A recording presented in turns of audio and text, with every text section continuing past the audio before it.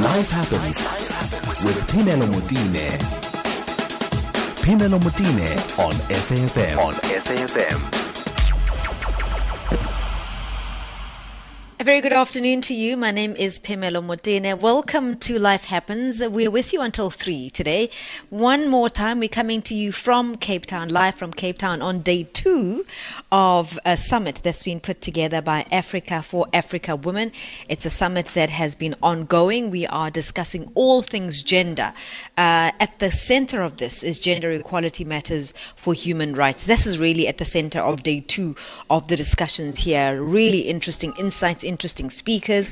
I'm going to be giving you an insight as to what has been happening. I'll be speaking to some of the speakers that we had a little bit earlier on, but really it's been riveting, it's been impactful, it's been full of a lot of insight. My first interview, I'd had to record it because the speaker wasn't able to stay with us, but I do want to give you a sense of the type of content that we've been covering here. Stetsase joined us here, and really it was an eye-opener.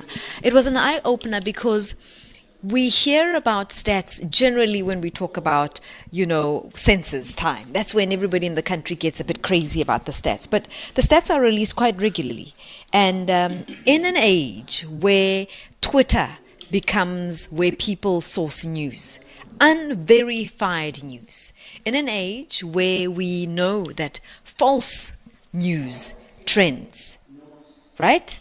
It is imperative for us to understand the truth about where the numbers come from. What exactly is the right data that we should be following? So I had a sit down earlier on with Ashwell Jenneker, who is a Deputy Director General at Stetsase, and this is how that went. Well, we provide the numbers, so it's a fairly easy job to provide the numbers. I mean, the tricky thing is to see what should be done next. Yeah. And Stetsase is not involved in what should be done next. But what we would like to do is to empower everyone to know what the numbers is so that people can understand the situation in South Africa, especially the situation for women in South Africa. I mean, you make the point, as you said just now, that your role is not to, to distill too much out of what then, really. Your role is to give us the stats. But there are some stats that you can give us that allow us to understand, for instance, impact. In as much as you're not trying to assess them too much, you can give us impact stats, for instance. Yeah, I mean, we know that poverty and inequality, for example, is the biggest 2 issues that we've got in South Africa. I mean, taking into account that we're a fairly young population in South Africa, and what we know is the biggest drivers for poverty and inequality is employment and education. So what we need to do is we need to make sure that we find employment for the people in South Africa, and we need to educate. I mean, the stats is saying that 3.3 million of our youth between 15 and 20 and 24 is neither in employment, nor in education, nor in training.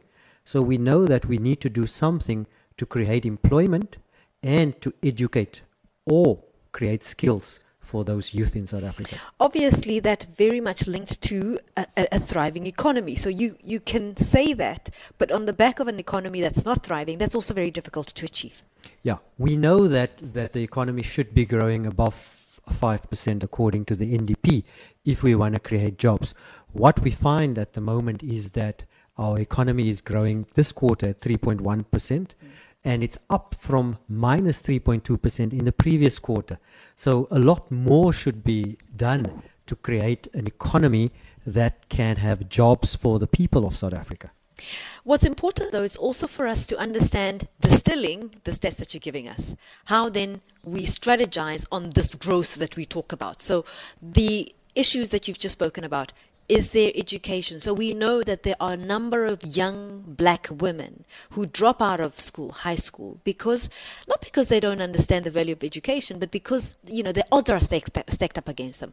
They aren't able to go to school. They've got family commitments that they need to deal with. They're either falling pregnant and fall off the system, for instance. Understanding all of that, this should obviously then inform us in how do we then allow them to still come back to being part of the economy, understanding that they are not a skilled labor, for instance. Yeah, I mean, what we see is that 3.3 million people are not skilled, and they're not in employment, and they're not in training. So what we need to do is totally think differently around how we structure jobs in South Africa, because clearly the economy is structured to such an extent where it can provide jobs for very educated and very skilled people.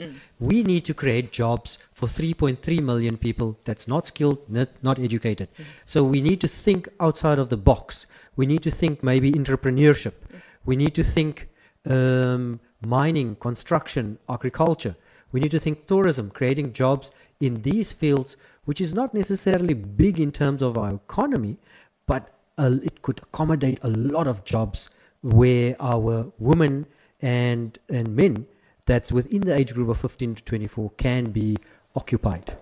Because that speaks to a specific type of optimism in a culture, in a people, where if people have completely lost hope of anything at all, where they don't wake up thinking of going to a job, thinking of going to school or any form of training, that's a ticking time bomb. You guys have a technical word for it, isn't it? Yeah. I mean, what we've got in South Africa is a potential demographic dividend where you've got all these youth, more than 65% of our youth of our population is in the middle, not the young, not the old. Now, the question is, how do you potentially use this demographic dividend and not turn it into a demographic bomb? I mean, what we saw in Gauteng last night is the eruptions of this bomb. And what we need to create in South Africa is hope. We need to create hope for the future so that people can wake up in the morning, go and look for jobs at least. What we need to create is education and skills so that if jobs becomes available, we do then have the necessary education skills in order to do those types of jobs. I want us to hone in on the work that you do in distilling, for instance, inequality. Because unless you understand that in as much as perhaps you get to this first bit where you have given work. So we've allowed for an environment where there is work, whatever that work is. However, that work does not address the sense of alleviating what is felt as poverty. Very different issues there. Yeah. I mean, when we look at poverty and inequality, I mean, the measure of poverty is either in terms of head count, how many people are poor, or in terms of intensity, how do people feel it? How intensely do we feel the poverty? And if you come from, let's say, 2001 to 2016, the same person that was poor in 2001, in 2016 would feel the poverty just so much more. Yeah. Because remember now, petrol has gone up, the economy has gone down. So what we find is that people have got to pay more to get to work. People have got to pay more for food. And that means that poverty is being felt so much more severely. When it comes to the issue of inequality, I mean, inequality is measured in a total different way. And what we find that our background in South Africa makes that we've got institutional inequality, where people are poor. I mean, what we see, for example, with unemployment, women, especially black women, are more unemployed than any of the other races or gender.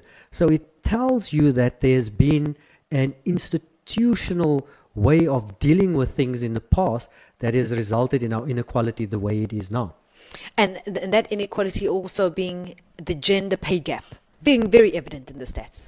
Yes, I mean, what we can see is that, for example, the head of household, when it's a male, that household just earns way more when there's a female head of household.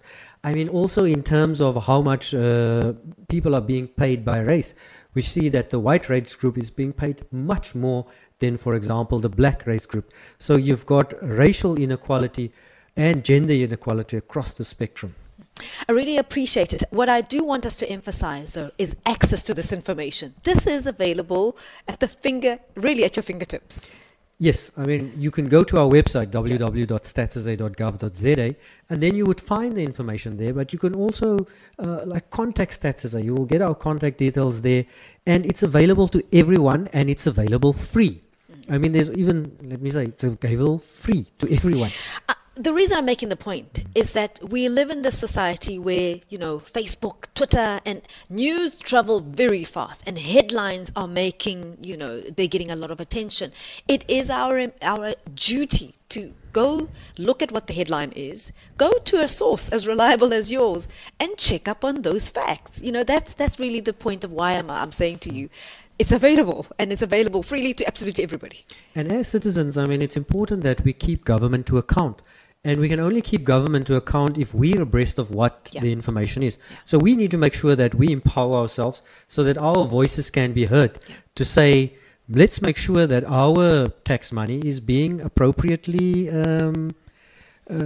applied to the resources in the country. I really appreciate the time you've given us. Thank you very much for spending the time with us this afternoon, Ashwell Jenneker, who's the Deputy Director General at Stats SA. Thank you.